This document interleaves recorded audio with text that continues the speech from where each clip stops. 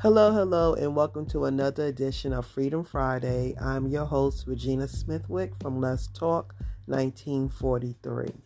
Today's topic is Let Go and Let God. I know we hear that a lot. That's a famous quote that we use, and it makes a lot of sense. But do we apply it? Do we implement it? Do we actually put it into practice? Let's repeat it.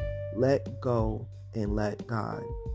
What this means is you got to let go of your past hurts and your disappointments, and you have to let God handle that all the way. See, that was one of my issues. I understood letting go and letting God, but I never let him complete the task because I jump back in and try to help and do what I got to do on my end when I already trust him because I let go and I let God. So today I would like you to try that. To actually let it go and let God handle whatever it is, and do not interfere, do not get in part of, do not try to intersect. Just let God handle it, and you'll be so surprised of the outcome. Now, as my favorite scripture goes, Proverbs 3, 5, and 6, lean not on your understanding. Trust in God in all your heart, and he will straighten out your crooked path.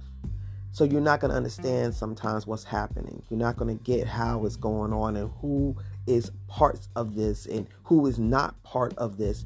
We are going to try to figure it out, and that's why we always mess up. So when you do it, remember, when you completely let go and let God, actually let God handle it.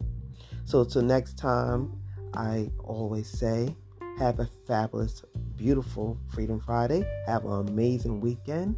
And as always, God bless, and I love you.